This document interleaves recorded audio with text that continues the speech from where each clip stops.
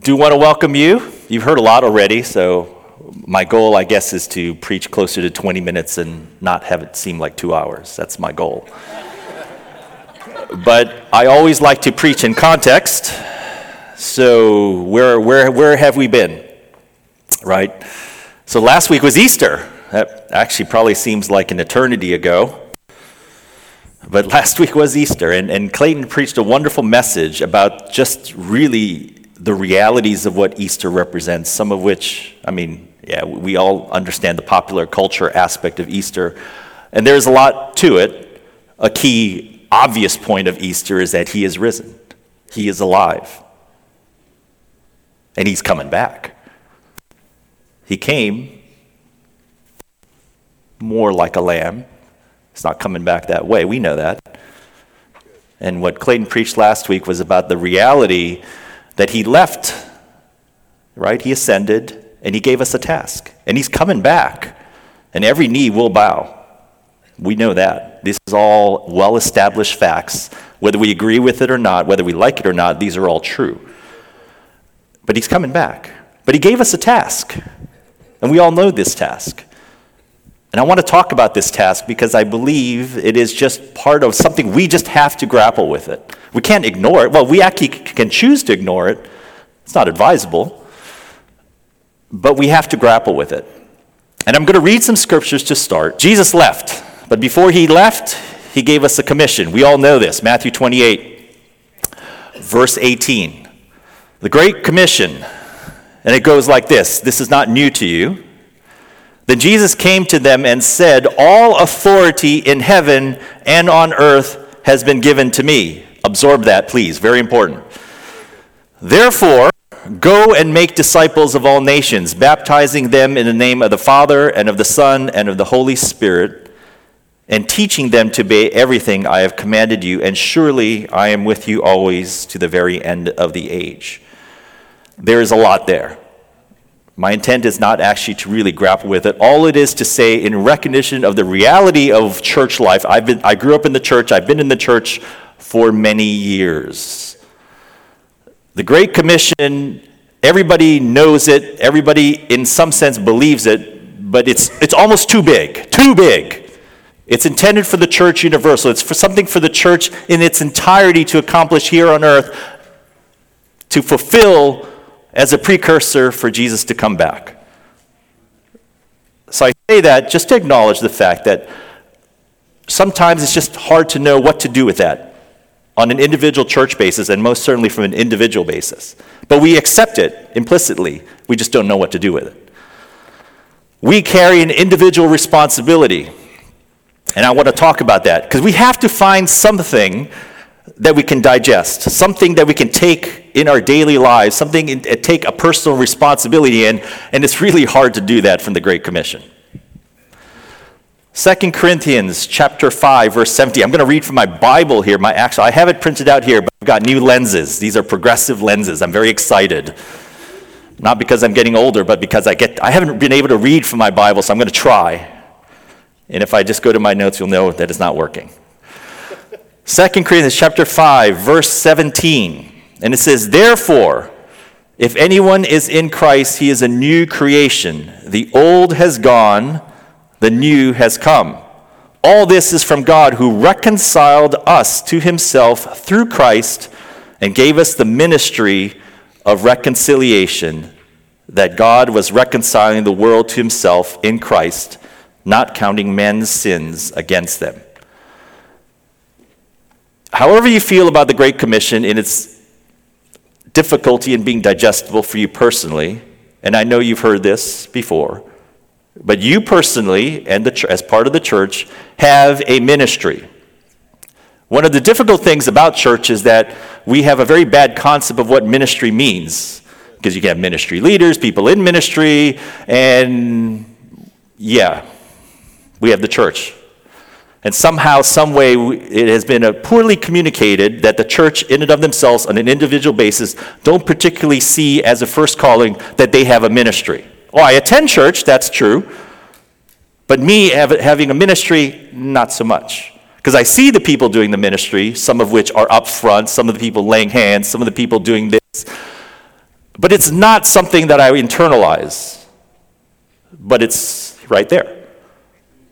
However you feel about your faith, and however you feel about your personal walk with God, he has given you a ministry, and that ministry is one of reconciliation for people, to enable people to become reconciled to God. And that encompasses pretty much everything that goes wrong in a person's life that is not in accordance with God's plan, and you get to play a role to actually make that right. That's reconciliation. You know when you're not reconciled with somebody. You know the issues that are literally come with that. You know the problems that it represents and creates. And you know the joy of when reconciliation happens. All the things that people carry on a daily basis, the thoughts that they literally hear in their head are the accusation, the condemnation, when they become reconciled, gone. And peace enters in. And they can breathe. The ministry of reconciliation sounds big, and it's progressive, and it's step by step.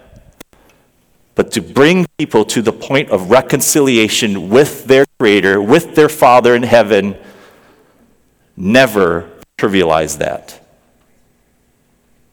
It is life unto people. It is life eternal. It is life eternal in the sense that they will know God because they can walk with him freely. And that always has been the original intent, to bring people back to that place where they can walk with God in peace, reconciled. That's your ministry. Still too much, isn't it? Still too much. Too big. What do I do with that? We're going to keep drilling down here. 20 minutes. I'm trying.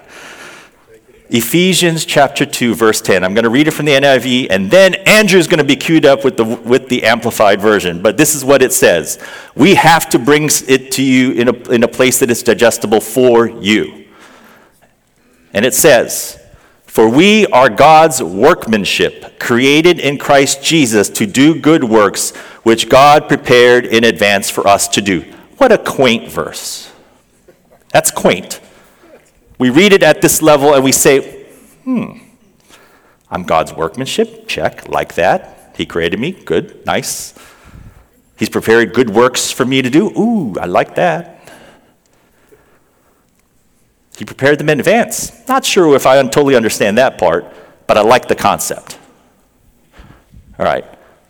I like the Amplified version for many things, one of which is simple. All the Amplified Bible is, you take all the definitions of the Hebrew and Greek words and you just stuff it in and you get one big verse and it's just big. That's what it is. So Amplified version. Let's go, Andrew. Here we go.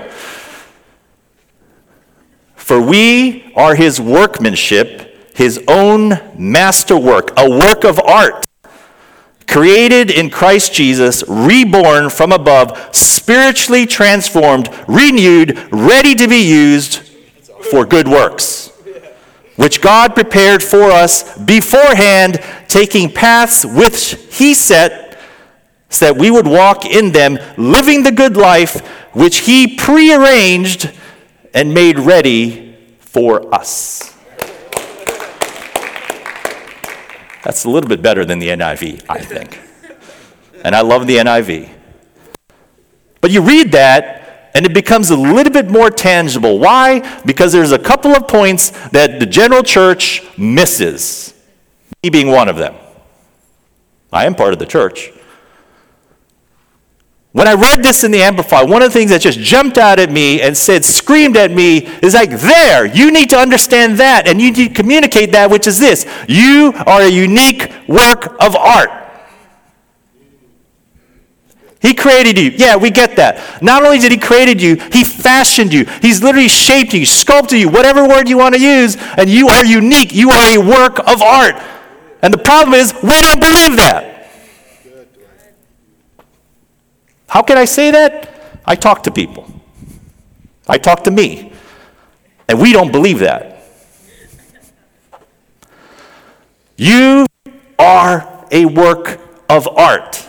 And not only that, why are you a unique work of art? Because there is a specific task that God has designed these good works for you to fulfill. Specific tasks require a specific solution. You. That's you. And I'm just reading the Bible. Now this is a little bit more digestible now, isn't it? This is not, Great Commission, Ministry of Reconciliation. No. Now this is you. We're just talking about you now. You can argue a lot of things. You can tell me a lot of problems you have, a lot of issues that you have that other people don't have, a lot of ways that you didn't start as far along as other people. You can tell me all of that, and you're going to have to tell me and convince me why that verse is wrong, because it's not. Because all that encompasses is basically to say that you have been formed in a very specific fashion, given tools and gifts in a very specific set for a purpose. It's not random, never has. You shortchange God, you diminish his very design if you want to argue otherwise. Don't do it.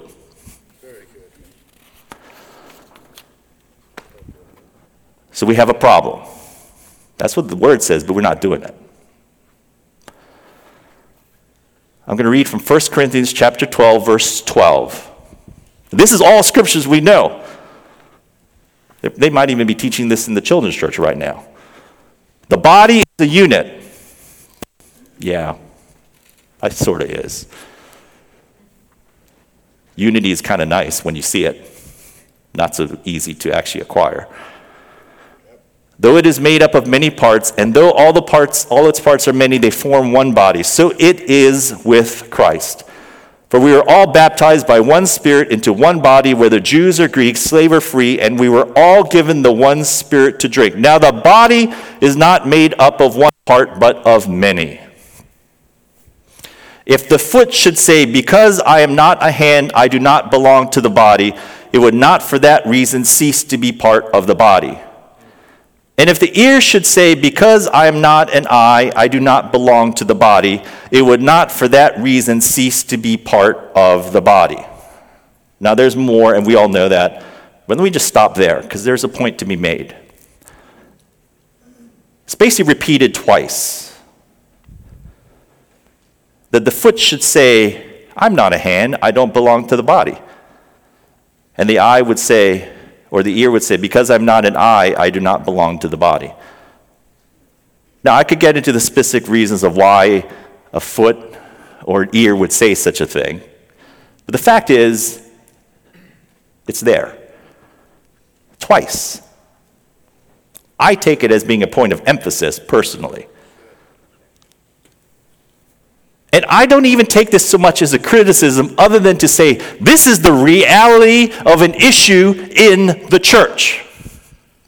I'm not criticizing anybody, but I love the fact that the Bible, being so practical, is basically laying out, these are some of the issues you have to deal with, because people are going to think that. People are going to adopt that as kind of their worldview of their position in church. Well, I'm not like that, so, I'm not...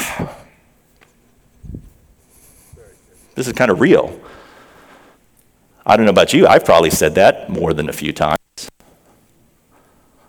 So in a sense, I could say I'm biblical. I'm just saying, I'm thinking what the Bible says. I know, you get my thing, right? So here's the issue. The Bible points it out twice for emphasis. I see it in my experience and in my own personal life, so I adopt that as a truism in the church, and that's a problem. And the issue becomes that you actually have the ministry, the reconcilers, the one uniquely gifted, the works of art, sidelining themselves. I'd like to think I can think logically, and when I think logically and I just put all that I went through already and put it together, that's my conclusion. That you, sitting right there, a uniquely, particularly fashioned work of art designed specifically for a task at hand, could possibly say, well, I'm not that other guy, so I'm just going to sit.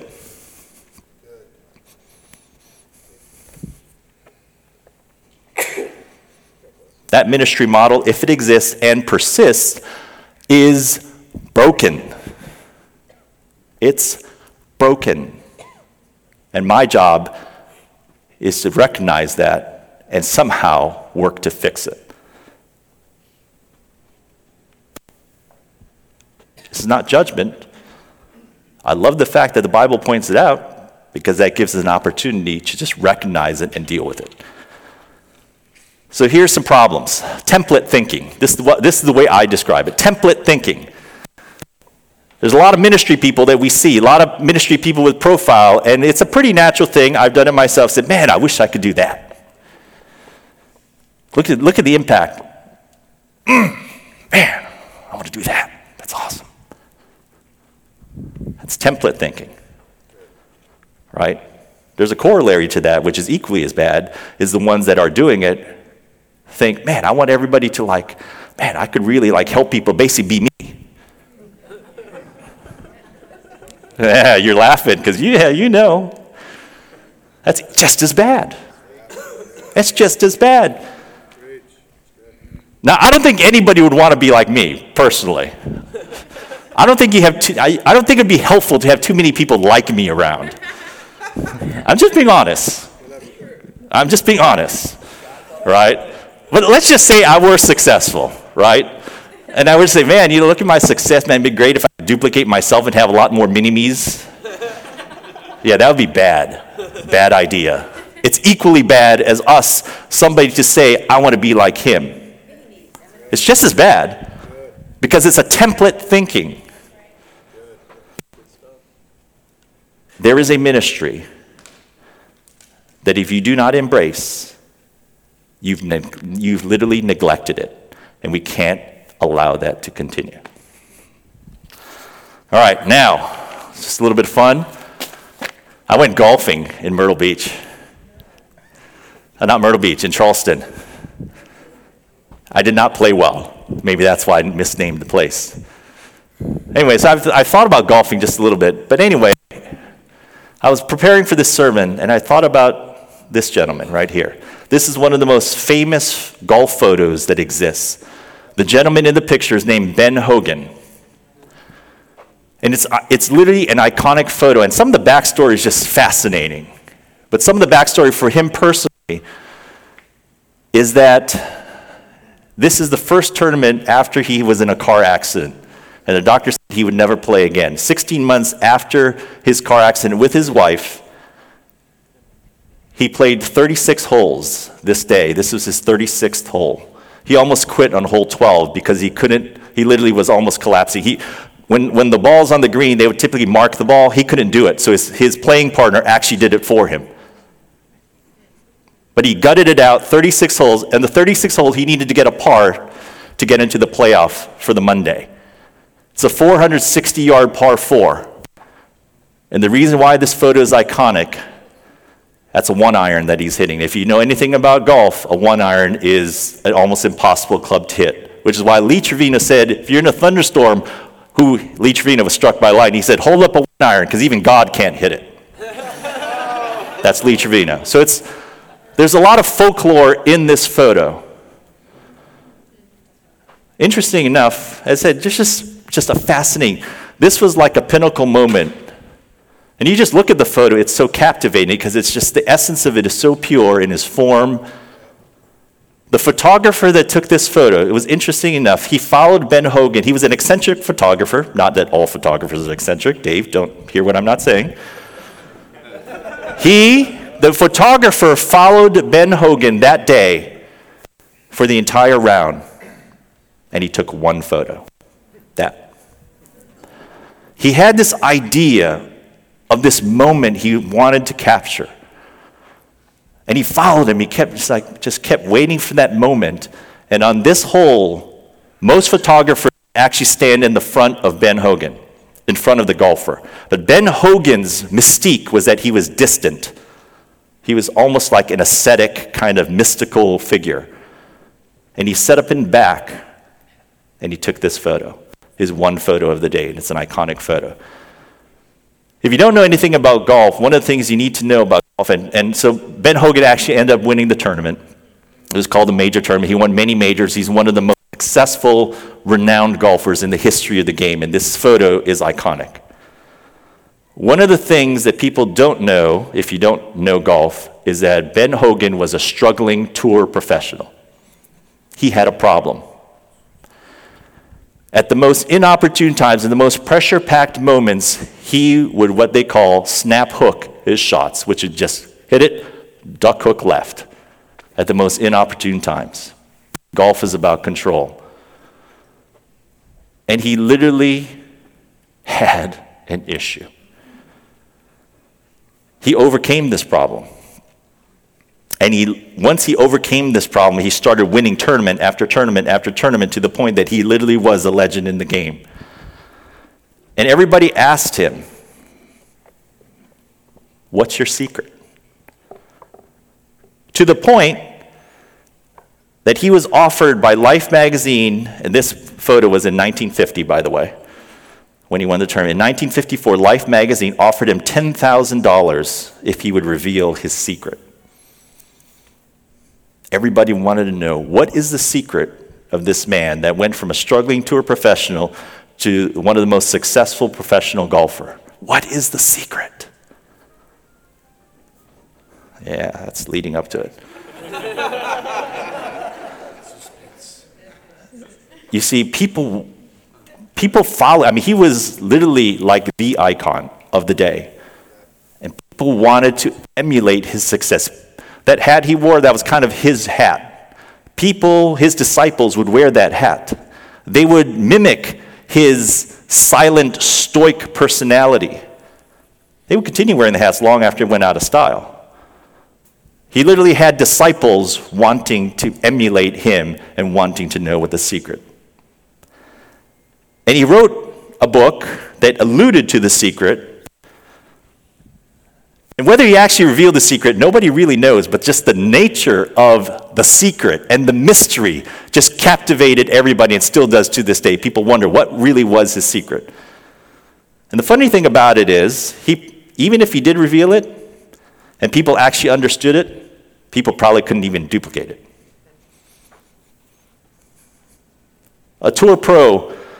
A struggling tour pro asked him for help with his swing, because he was basically a legend in the game.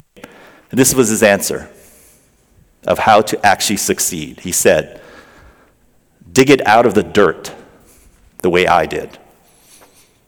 Dig it out of the dirt." Ben Hogan was renowned for practice, for discipline, and that was his advice. This is what he said. This is a quote by him. "When I first started on tour, I had a terrible problem with a hook. And I struggled constantly to learn to fade the ball. Finally, one day I said to myself, Henny Bogan," his name was Ben Hogan, but he referred to himself as Henny Bogan. "Henny Bogan, you have got to go home and correct this. Otherwise, you're never going to make a living." Mark O'Meara asked him a question.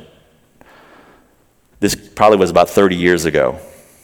Asked Ben Hogan for advice. This is what he says. "I taught myself piece by piece. I'd go to bed and think about some part of my swing and get up in the middle of the night to check it in the mirror. The next day, I'd try it on the practice tee. If it worked, I'd keep it. If it didn't, I'd get rid of it. It took me a while, but I got hold of what was right for me." What was his secret? I don't know if anybody will ever know. What I do know is this. He understood, and where he got to at this point was after years of finding out what was right for him. It was trial and error. There was no secret for Ben Hogan. He dug it out of the dirt, and everybody following Ben Hogan wanted to know, what is the secret? What is that one missing piece that I don't even really need to work for, but if I get that piece, I will transform myself in status, in success, in objective indicators of performance. That sounds like the church, actually. To me. I think we're all kind of looking for what's the secret? What's the secret? Ministry guy over there, power, anointing. Man, if I can just get him, lay hands on him, maybe get a piece of that. Sounds like the church to a degree. And I'm not saying it can't work. Here's the thing. I gave you just this long, it was a fascinating story. I was just reading about Ben Hogan. I used to golf a little bit. But there are certain elements of who Ben Hogan did all of this in the flesh, mind you. This is soul strength that he exhibited, discipline, hard work. He steeled his will to systematically break down his swing and find what was going to work for him. That's what he did. And to a large degree, we all are like that. All of you, without exception, are like that. How can I say that? How can I dare attribute somebody like Ben Hogan and its mystical success to every single one of you? It's easy. Let's build this thing up for you so I can actually I am actually expecting you to do something today, and I'm not going to tell you till the end, but I'm expecting something from you today. I've been working with marketing people recently, and they're having me do marketing things, which is not what I do, and they keep referring to calls to action. I have one today for you. But let's start at the beginning. Who are you? When you were born, you were literally, as I said, you were God's handiwork. In Romans chapter 12, it speaks of literally the giftings, some of the giftings that everybody receives. And they're all different. These are what we can refer to as motivational giftings. This is how you're wired. Some of you are just grace that's put on your life. Everybody starts with that. How do I know this? I've got 4 kids. What I saw in them when they were young, before 2, I still see today. It hasn't changed. Some of the giftings that I saw, I was like, man, it's kind of not fair. You look at a 2-year-old and he's doing things that you can't do. And you're thinking, woe is me. We've been having a little bit of fun. Sam, he's been taking this AP psychology class, and they have the Myers-Briggs personality types, right? I don't know if you have anybody who've taken that test, right? I haven't, but I kind of know what I am. And I know most certainly that I'm not like what my sons are. But it's fascinating that this is part of your wiring, your makeup. This is who you are. And there are some personality types that are more scarce than others. They're rarer. And I hope you don't say to yourself, man, I wish I was not the common type, but the more rare type. Why? You see, what I've learned in marketing and in persuasion is that one of the things that just naturally, for hardwired people in the flesh, captures the attention is scarcity. It's not because it's better, it just happens to be scarce, and it's like, oh, I want that. You're hardwired that way. That's your predisposition to what makes you tick. Scarcity, as a marketing tool, is designed to winnow its way into your framework. It's just pushing your button and causing you to respond. It's not better, but you're hardwired to desire something scarce. So you start with your motivational gifts. And what else do you have? You have your process. And God's role is in that. And what do I mean by your process? Look, you were placed, you didn't choose the family you grew up with or your circumstance, did you? You didn't. Now, you might say, well, I wish I could have chosen something different. But the point is, you didn't choose. You grew up in a certain culture, in a certain generation. I think we can appreciate that the different generations we see represented here have dealt with a heck of a lot of different circumstances. And it's not about being better, it's just the fact that it's very different. Each of you grew up and have gone through a different path of life, haven't you? You can compare yourself with identical personality type and giftings, but you would have lived very different lives. Why? Because you have a different path. And the benefit I have now getting older is that I see the perspective and I see the impact of God's role in some of the path that I've taken. Some of the things that happened to me 30 years ago, I had no clue about, but now I can see that was kind of a big deal, that door that closed would have taken me in a radically different path. And that wasn't my choice. Each of you have had different battles and different victories, haven't you? Why can I say that? I mean, if you want to have a ministry moment in the church, it's pretty easy to say, well, who's struggling? 95% of your hands will go. The only other people that aren't putting their hands up are the ones that know they have to pray for the people that are struggling. Right? See, I know the way church works. So what's my point? Your gifts and your history is part of the process that God is using that has fashioned you into your particular work of art. And if you say it's random, then you're arguing against Scripture, because I already showed you in the Amplified Version that part of the reason why you are a unique work of art, because there's a unique task set aside, a good work for you. So yeah, you can say, woe is me, and that's fine. Life isn't easy. Certainly life isn't fair.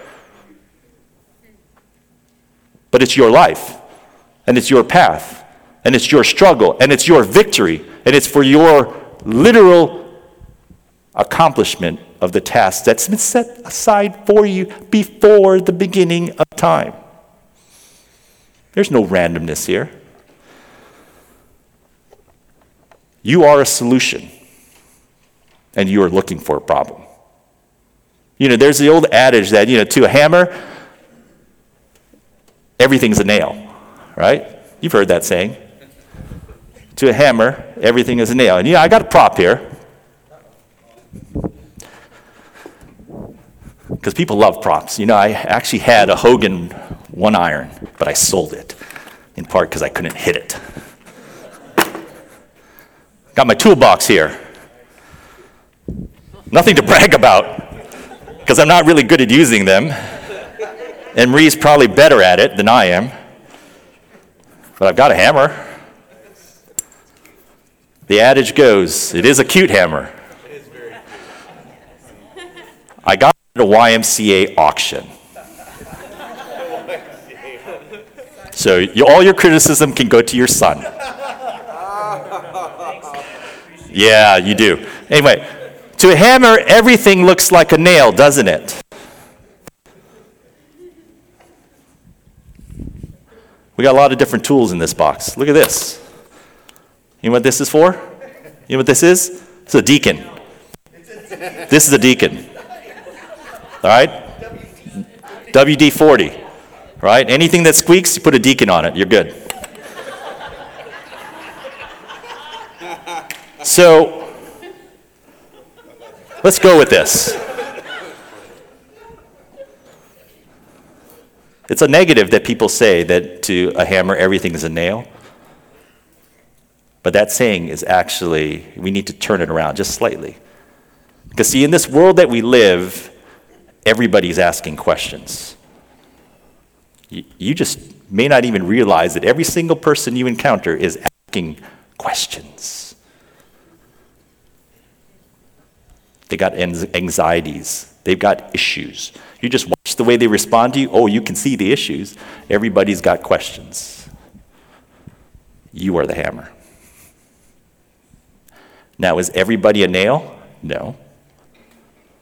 What is my point? You have been fashioned in something like a hammer. And believe me when I say there is a nail in your future. There will be. Why? Because God said so. There is a nail in your future. When you encounter it, you're going to be like, oh baby, here it is. I can just be me, and I'm going to hit that nail. It's there. That's your future. If you don't believe it, just wait.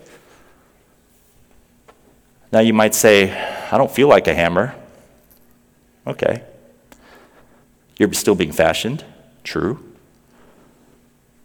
What's your qualification? Just you. You don't become you after you pass the test. You just happen to be you, whether you like it or not. And the you that you are is a hammer, and there is a nail in your future. See, if I were to be a tool in this box, you know what I would be? I actually don't have it in this toolbox, and I don't know what that says about me. But you know what I'd probably be? Caution tape. I mean, come on, right? I mean, nobody says, yeah, let's bring the lawyers in. This will be great fun. Yellow and black caution tape. Let's put it around. Everything slows down. Everybody's like, oh, man, okay, we got a problem here. Right? So I'm not even in the toolbox.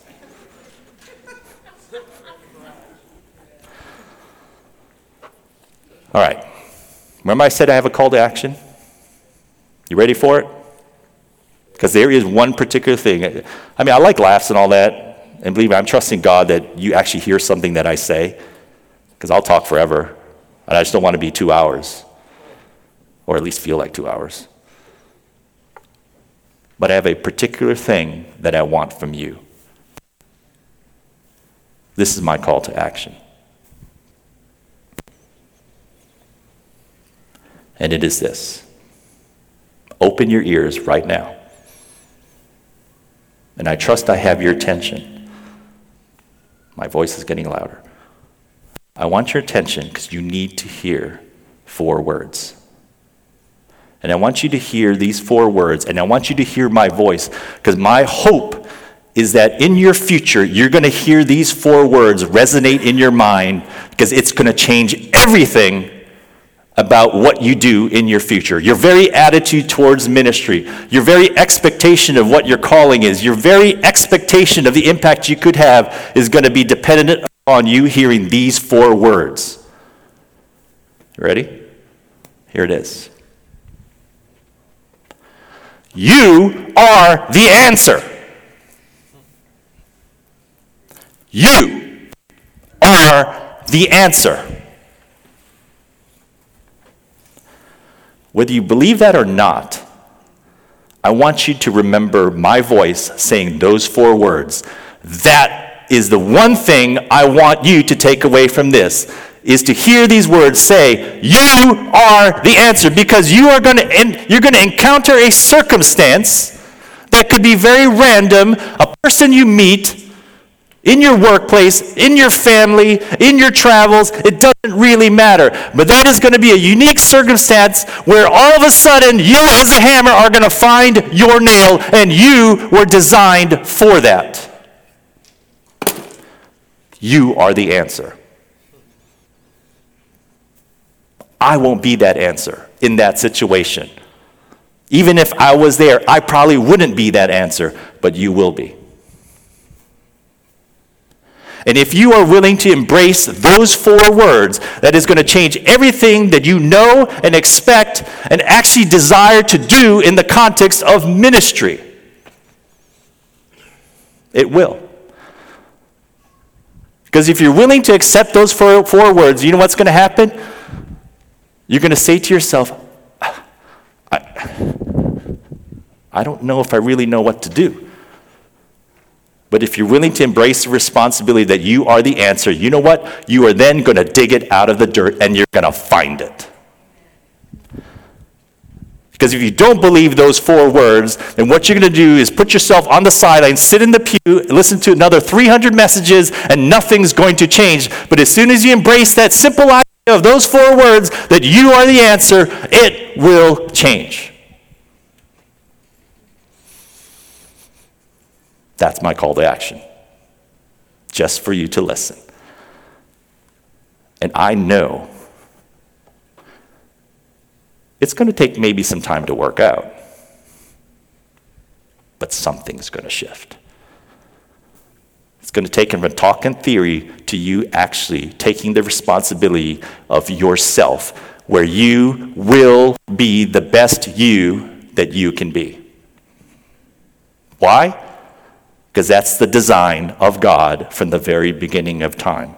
The work of art performing the function that was originally intended to do. to accomplish, to succeed. My last message that I preached, I believe, was basically, you got to win. And I'm kind of saying the same thing. You have to win. There is a task for you. God's given you everything you need, and you will grow in it. You will dig it out of the dirt, but you will win. Why? This is what God designed for you. He's not going to have you do anything you're not prepared to do. He's going to give you everything you need. But it all starts with you embracing 4 words. You are the answer. Amen.